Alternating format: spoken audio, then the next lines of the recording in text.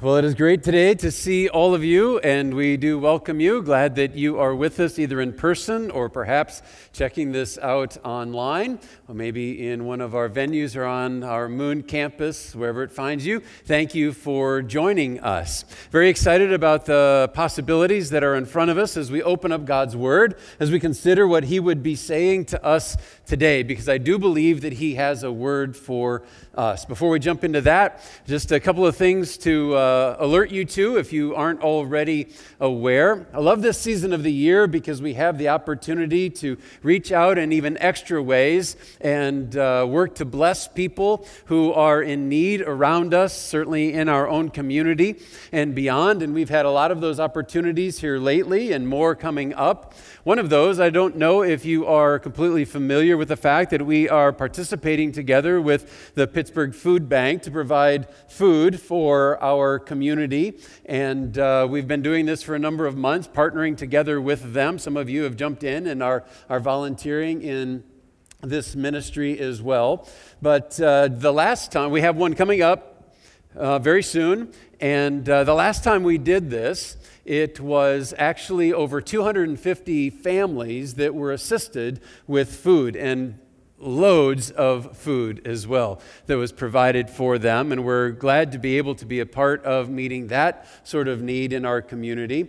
Operation Christmas Child has already come and gone for us, where many of you packed shoe boxes, hundreds and hundreds of Pathway people packed shoe boxes and provided for kids that they're now going to have gifts, literally kids around the world, because of your generosity. We are in the midst of Project Angel Tree, where you are providing gifts for the children of prison inmates right here in our local community. And those gifts, by the way, are due this weekend if you haven't already turned yours in. But many of you have jumped in on that ministry. And we also have Give Joy to the World that we're focused on throughout December, as we are seeking to provide clean water wells to people who are in desperate need around our world. And this year, our 10th year of doing water, by the way, our 10th year of providing clean water wells, we are moving our focus to northern India.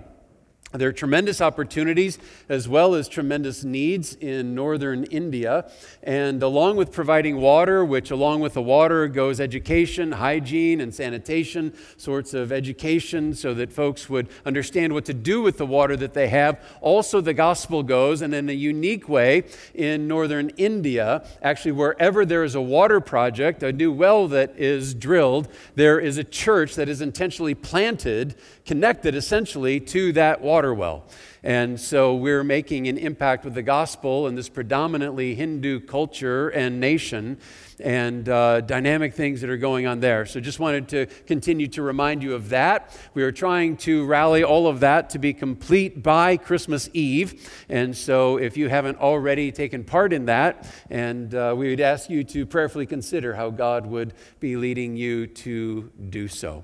Excited about all of those possibilities here in this season, on top of the many things that are just happening on an ongoing basis through Pathways Ministry. And I just want to thank you for your generosity in helping us to address all of those needs and those possibilities as well.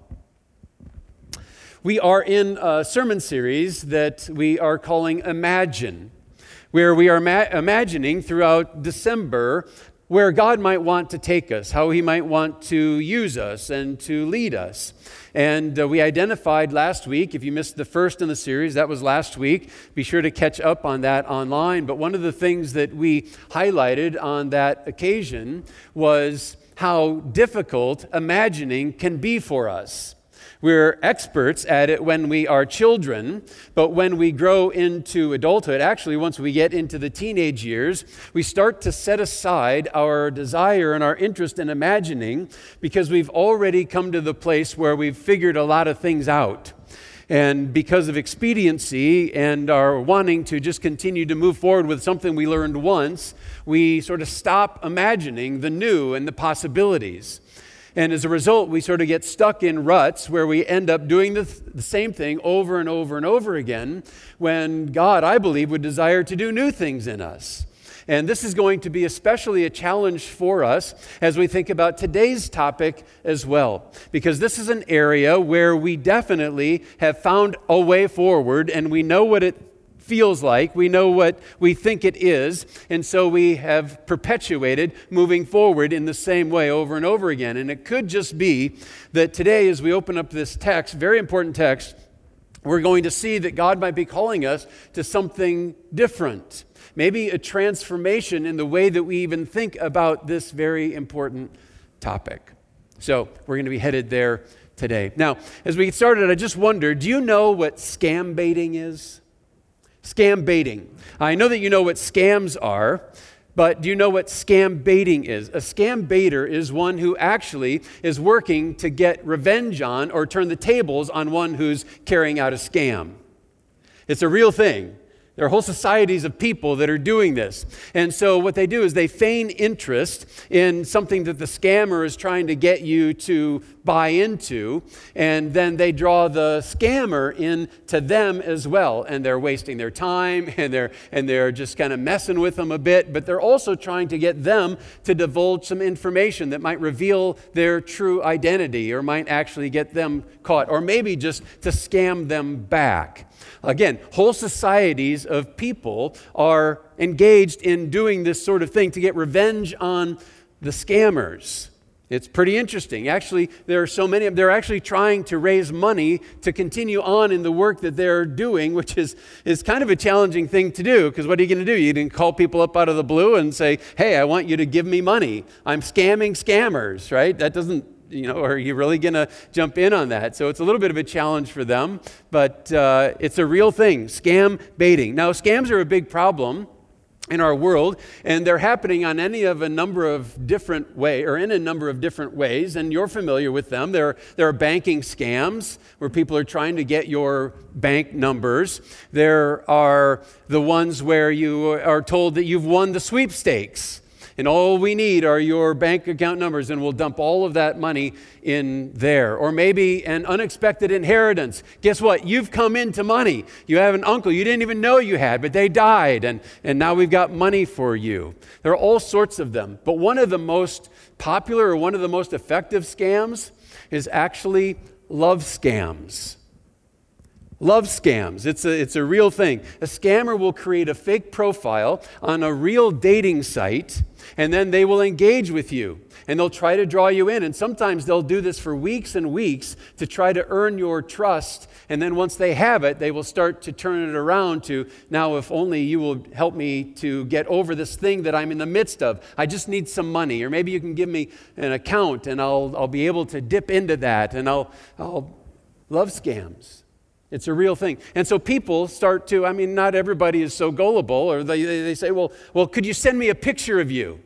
And so, yeah, absolutely. I'd be happy to send you a picture of me. And what they do is they send a stock photo of a really handsome guy. And they'll say, well, what's the work that you do? And it's always just a little bit out there. And so there are some that are really popular that scammers will use. They'll say, well, I work on an oil rig. So I'm out in the ocean, and so we can't meet up. Or I'm a doctor, and I work with an international organization is another popular one. Or I'm in the military is a very popular one. And another one is actually that I'm a pastor. That's another one that's used. And so what you have is this picture of a really handsome pastor. That's easy to imagine, I know. Not an amen, nothing? Amen. Pity amens. Those are the best. Thank you very much. Thank you very much for that. Well, we're not the first people to encounter scammers. Think about it. Adam and Eve encountered a scammer all the way back in the Garden of Eden. Isaac was scammed by Jacob and Jacob's mom. Samson was scammed by Delilah. And you can just look again and again in the scriptures. You can look into the New Testament and you see the same thing. In fact, in the New Testament, we find that there are actually people that are referred to as false teachers who came on the scene in all of these early first century churches that were springing up to try to lead them astray. And you want to know what one area was that they were particularly engaged in scamming? Love scams. Really. Now, it's different than what we have today. I mean, they had Christian mingle back then, but it's just the way they encountered one another. It wasn't a dating app, right? But love was one of those areas, or what love really is. There was a lot of false teaching going on about that. And so what we have is John, who is one of the inner circle of Jesus' disciples. He writes on this topic because people were getting dragged off into false teaching. So he says, let me set the record straight. And so he does. And we're going to take a look at that passage today because it speaks a great deal about how we ourselves might recognize what this is all about and how we might overcome it. And it dovetails beautifully in with the story of Christmas as well and Jesus coming into our world. So we're going to take a look at that. The passage is 1 John chapter 4. And there's some verses there. We're going to take a look at all of these verses. So I invite you to go ahead and turn to that spot if you would, please. This is a critical message for us too, because we in our culture are also being influenced when it comes to love. There are messages that we're being bombarded with. There's a culture that we live in that is bombarding its own messages on us. And as a result, what love really is all about is getting diluted. It is getting morphed into something that's not what this passage is talking about. And so John comes to us with this truth. And what we have the opportunity to do here is sort of strip away 2,000 years of culture, strip away 2,000 years of influences that are around us and say, let's just get back to where it started. Let's get back to the basic, straightforward simplicity of what God's message would be for us and see what it has to say. Because we too, this isn't just, the world's way out there when it comes to love. Christians can fall into that same thing. The church can fall into the same trap of being carried off into misunderstanding. This passage is going to help to bring us back as we try to imagine love here today. That's what we're talking about. There are areas we need to imagine when it comes to this idea of what love really is, and it's going to force you, it's going to force us to open up our minds and hearts to perhaps think about this in a way that we've already set aside on some level. We're going to imagine love. Now, I want to show you a few different features of this love that we need to imagine. And the first of those is this, that we need to imagine a love that stands out. All right, 3 different areas. We have a love that stands out is where we're going here. As John gets started with his instruction on the true nature of love, he says some things that are actually pretty jarring. And there are things that are going to force us, if we're really going to understand them, to stop and just imagine, what is he trying to tell us? What is he trying to say to us? Beginning in verse 7, here's what he writes. He says, "Dear friends," or your translation might say, "Beloved, let us love one another, for love comes from God. Everyone who loves has been born of God and knows God. Whoever does not love does not know God, because God is love." 1 John 4, 7 and 8. How many of you grew up singing these verses in Sunday school? All right, we've got several of you who did that, and they're excellent verses, and we should have those as reminders in our head. They're excellent, but what they are saying actually will challenge our understanding of what love really is, if we really dig down to what's here. All right, so right there, look at the end of verse 7. What it says is this: everyone who loves has been born of God and knows God. Just think about that for a second. Everyone who loves has been born of God and knows God. Can that really be? Can that really be true? We've got to stop and ask ourselves that question. Is he really saying that everyone who has love for somebody else is a believer in Jesus Christ? Can it be that that's what he means? The scriptures say elsewhere that, no, there are other things involved. There's repentance that has to be involved. There's forgiveness that has to be involved. There is belief that has to be involved as well. Can it really be just, if you love, then you're in God's family? Or on the flip side, if it's not that, maybe it's the opposite, which is that only those who are believers in Jesus really love anybody else in their life. But that's hard to get to that conclusion too, because I know plenty of people who are not believers in Jesus Christ who have a deep and abiding love for their spouse and for their kids. And I would never question the reality of the love that they have, that they experience. All right, so if it isn't that almost everyone's a believer because almost everyone loves, and it's not that those who don't believe in Jesus don't really love others, then how are we supposed to understand this part of that verse? This is where we need to imagine love in a way that oftentimes we miss, because if we don't, we're going to miss the central feature of what John is actually trying to say here. All right? It's going to challenge your understanding to try to just work out that little phrase that we've just looked at. There is a love that all mankind is capable of giving and receiving. All mankind. And I'm just going to use the terminology for it, human love. It's human love, all right? It's powerful and it's strong, and we see it in virtually all of the relationships around us.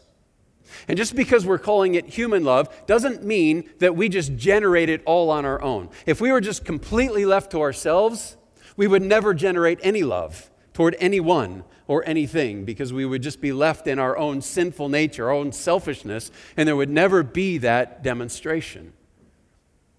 No, there is this human love that we have, and we have it in common with everyone because there is something else we have in common, and that is the image of God that is stamped on us. And because we all have the image of God, whether or not, or we've all been made in His image, whether or not we've come to put our trust and our faith in Him or not, there are certain benefits that we all have in common. And this human love is one of those things. Every believer and non-believer has the capacity to carry out this sort of love. And we see it demonstrated all around us all the time. All the time. And because of that, it's possible for someone to proceed through all of life thinking that human love really is all that there is. And certainly that that's all that they need, because they've come to experience it, and that's where they're living.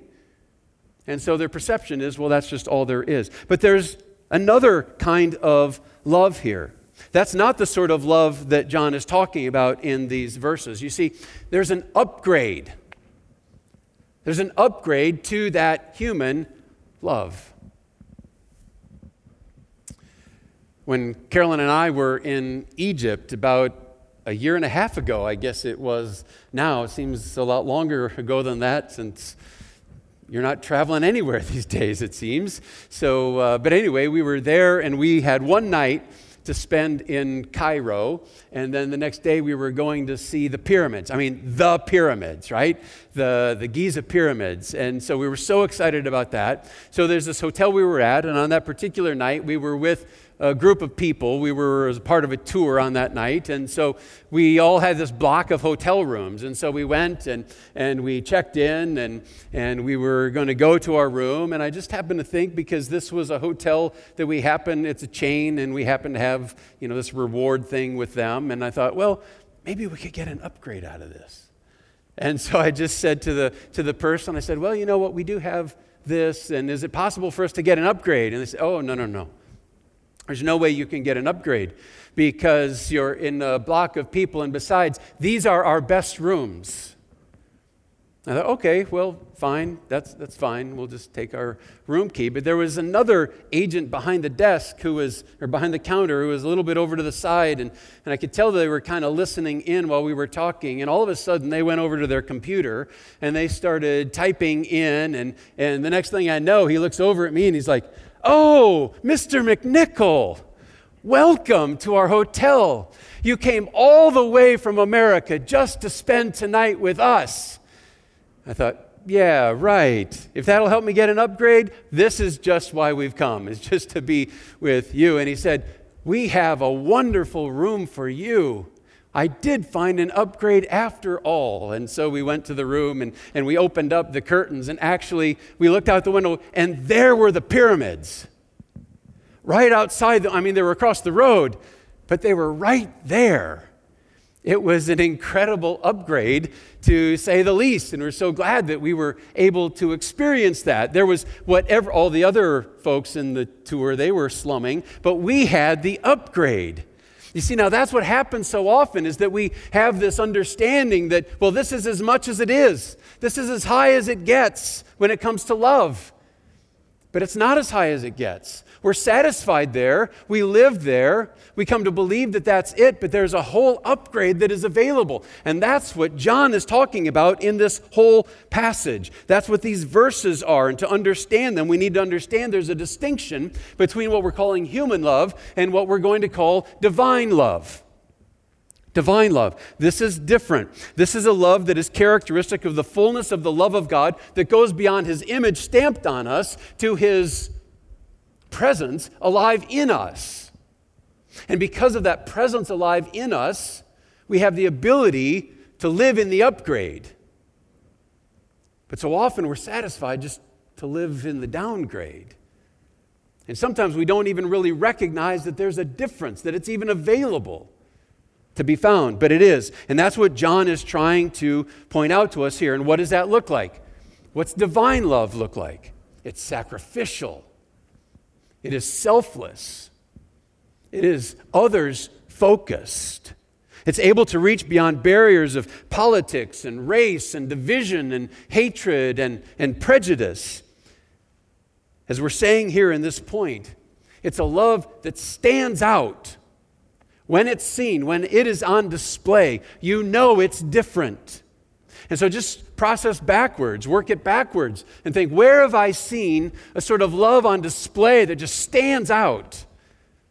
And it may very well be that you're like scratching your head. I don't know, I don't remember.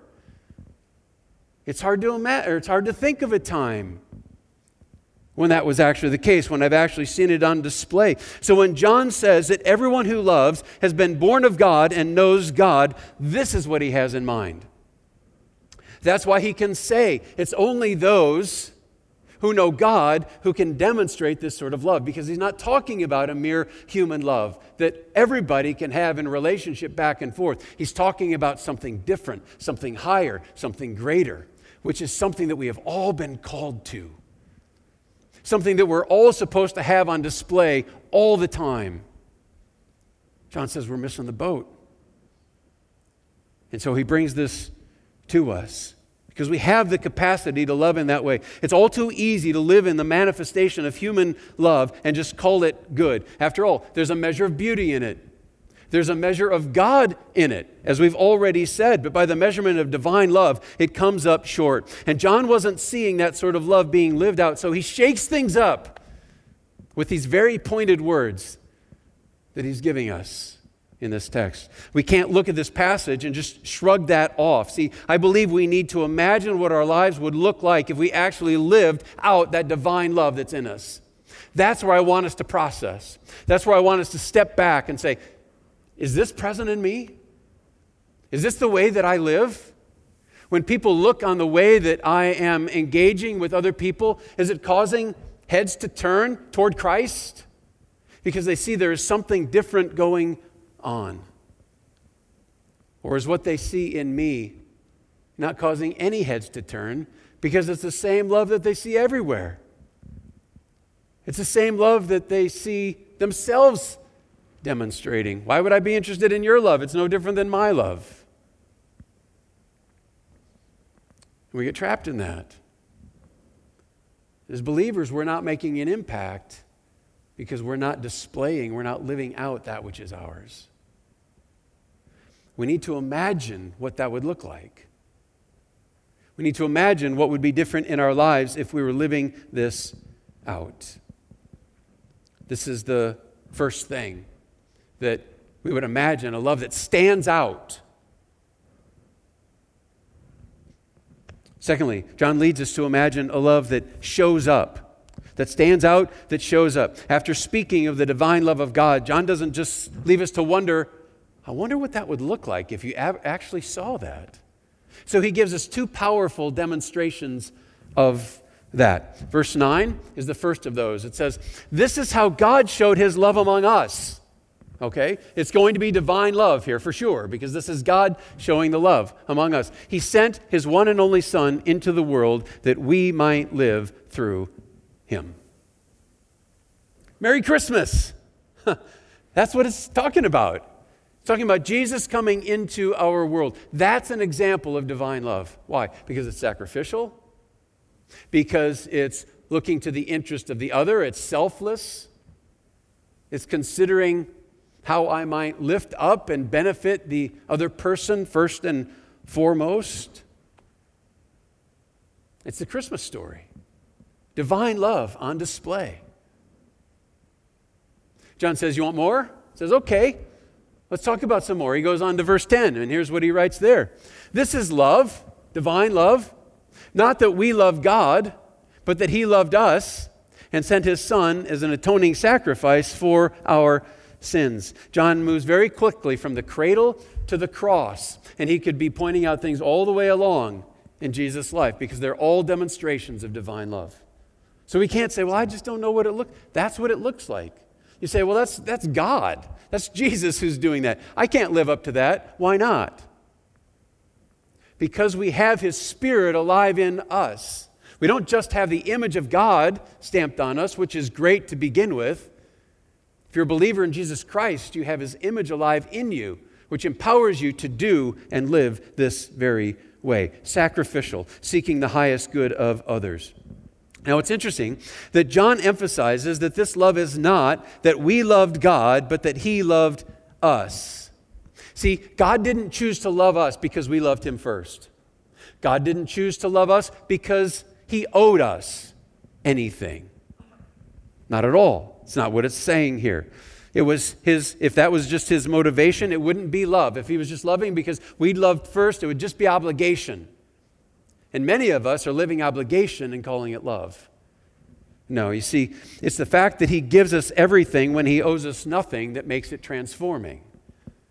It's the fact that he gives us everything when he owes us nothing that makes it transforming.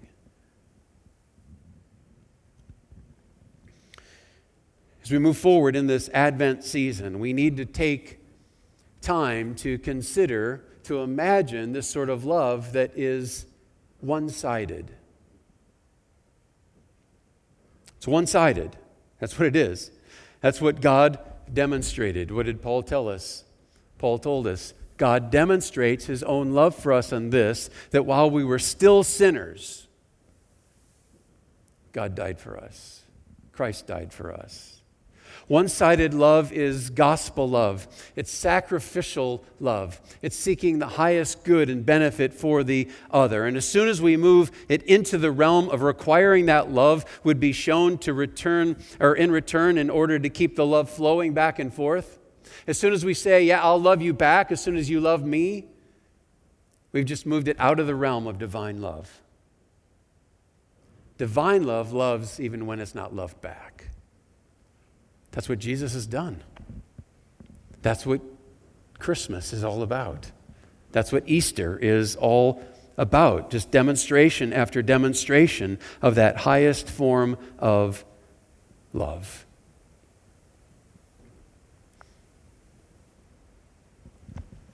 Would that be a characteristic of human love? Yeah.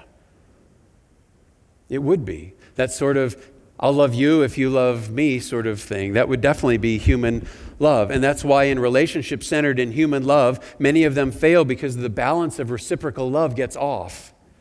And it's difficult for human love to restore that.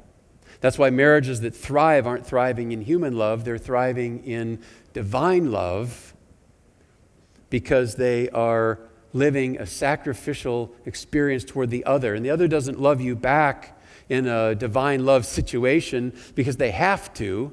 They do it because they're simply living out their own divine love, inspired from God himself. The world doesn't get this. I was reading one psychologist who wrote, one-sided love is not love. Her point was that if it's not reciprocated, then there's no real love there to begin with. But that's just not true. You can think of all sorts of situations, I'm guessing, where there, maybe not all sorts, but hopefully you can think of some. I'll give you a couple, where there's sort of this one-sided love that very much is love. I think about the situation, and both of these are contexts that I've experienced. Think of the situation of a special needs child. Maybe that is so profound, the one I'm thinking of was so profound that the special needs child had no way that they could express any love whatsoever. In fact, the only thing they could do was make loud noises at seemingly inappropriate times and had no control over their body functions. Yet the love that I saw displayed from the parents to that little one was so profound and totally one-sided because nothing was being given back. Or I think of a guy who was in my former church whose wife decided that she'd found something better, so she picked up and she left. And through some shady dealing, she actually left this man completely broke also. Took everything that he'd helped them to earn as a couple through the years that they were married and just took it away. And she was off living in all sorts of things. And people were trying to get him to throw in the towel on it and say, just forget her and move on with your life. He was, no. I can't do that. I won't do that because she's my wife. And I'm going to pray and I'm going to work that it would be restored. It was definitely a one-sided love. But it was beautiful. And it was powerful. And it was strong. Instead of saying that one-sided love can't really be a real love, might it be one of the most powerful demonstrations of what love really is? And there are times when we're going to be called and required to live out one-sided love. And instead of saying, that's not fair, instead of listening to a world's message that says, you don't need to do that, they're not giving it back, you don't need to give it in the first place. Now, it's not a reason for one person to take advantage of that either. But there are times, if we're going to live out divine love, that we simply need to be willing to give when the only thing the other person seems to be doing is taking. That's the example of Christ. While we were still sinners, he died for us. It's a beautiful thing. Now, you might wonder, all right, fine, where does that leave us here? Where does that leave me? How are we supposed to respond to all of that? It's a great question. And it's the last of the pieces that we need to imagine when it comes to this sort of love. Finally, we imagine a love that steps in. A love that steps in. John tells us where we need to take this, verse 11. Dear friends, since God so loved us, we also ought to love one another. Since God so loved us how? Sacrificially. One-sided when we didn't give anything back. Seeking the highest good of the other person. Since he loved us, so loved us like that, we ought also to love one another, he says. Understanding the true nature of the love of God will transform what we see this verse calling us to go and to do. See, we can't give this just some sort of casual, generic kind of treatment. That's what our world does. That's how we use the word. I love potato chips, right? I love Baby Yoda. I love Elf. Who doesn't love Elf? But that's not got anything to do with what John is asking of us here. This is a call to demonstrate that sort of divine love. This is interesting because John isn't telling us, pay attention to this. John isn't telling us that since God loved us, we should love him in return. It's not what he says. Now, it's appropriate for us to respond to the love of God on us by loving him in return. Absolutely. But that's not what he asks us to do.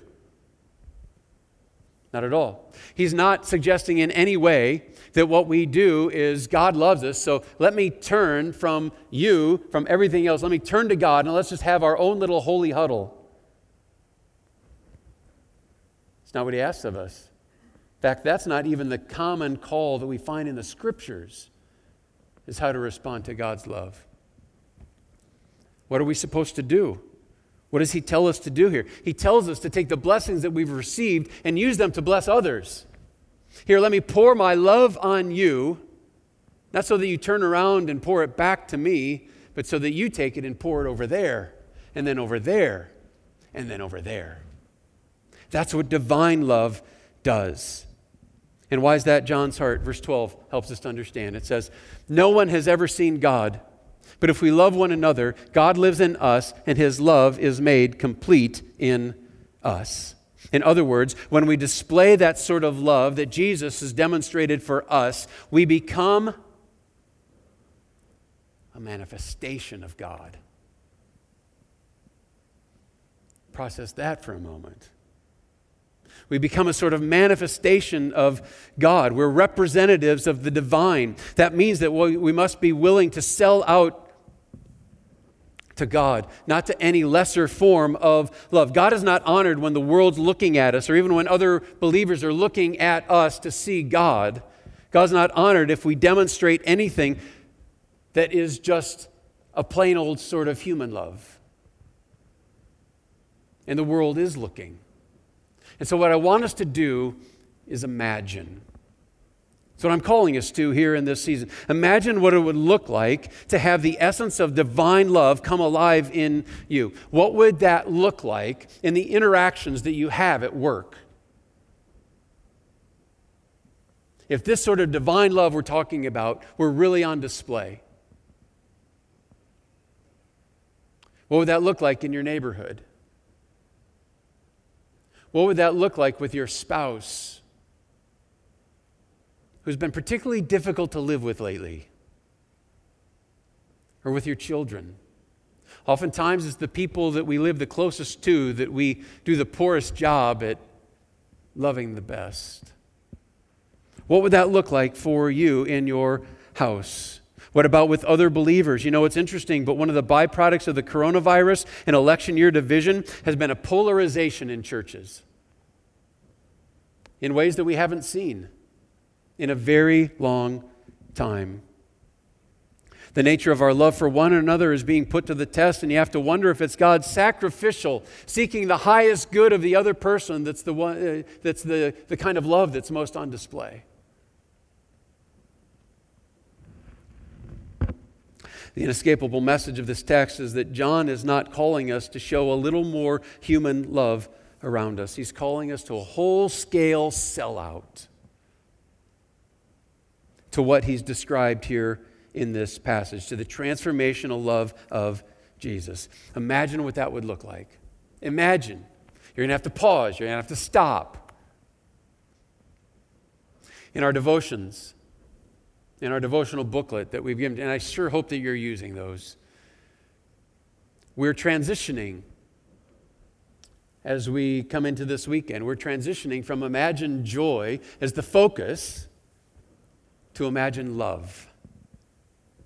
And so what I want you to do is to read all of those devotions as they come by every day, and then stop to imagine. Take some time.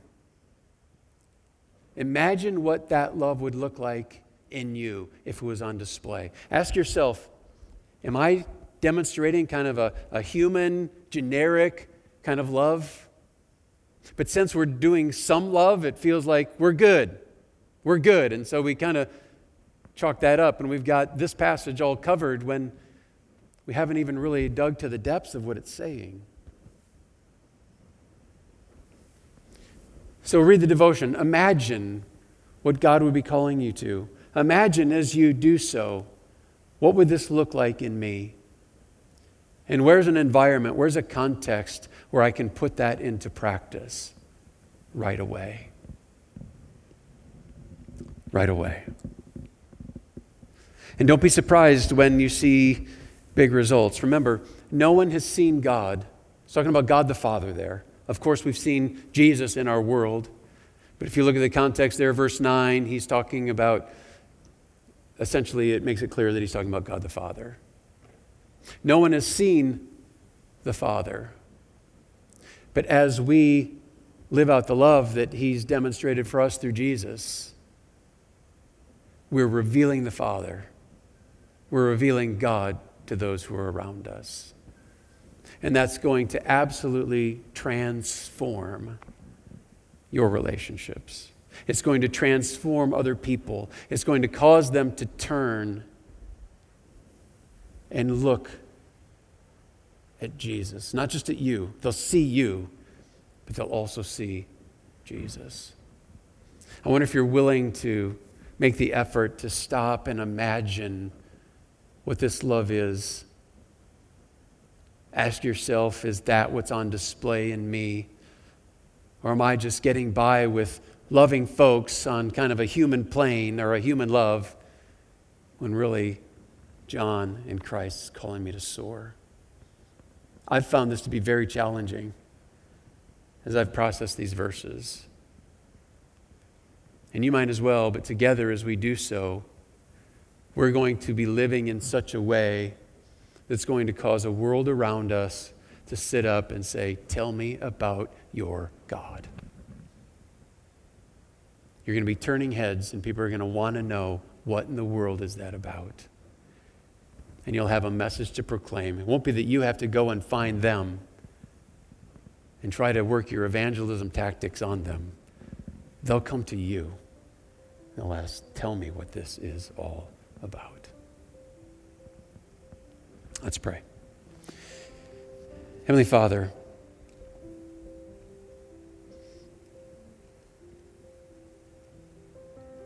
it's possible to live long stretches of life in a love that is lived on a human plane. It's human love. It's what everybody around us is capable of. It's possible that we've never really looked at these verses and seen what they're really calling us to. But what they're saying is that we can't really love unless we know Christ, which means that we're really not living as you're calling us to live until we live like Jesus lived. It's mind-boggling. It's convicting. And I pray that it would also be motivating, because the power to do so is pulsing inside of us.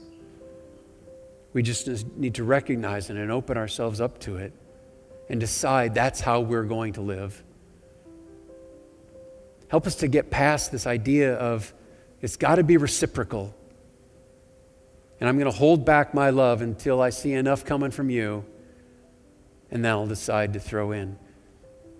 Lord, could it be that it's us who are contemplating this as we rise up and give off a divine love, that we're going to raise the game of other people, and they're going to be inspired to do the same. Lord, I pray that we, in this Christmas season, as we contemplate the greatest demonstration of divine love that there is, Jesus come into our world, that we won't be able to help but go deep into it ourselves. It's transformational. It's going to require that we pause, that we imagine what that love would really look like in us, and that we live it out. It's what we want to do, Lord. It's who we want to be.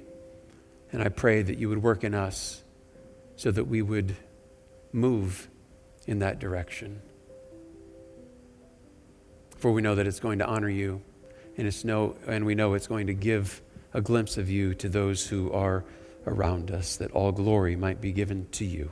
We pray in Jesus' name. Amen. Amen.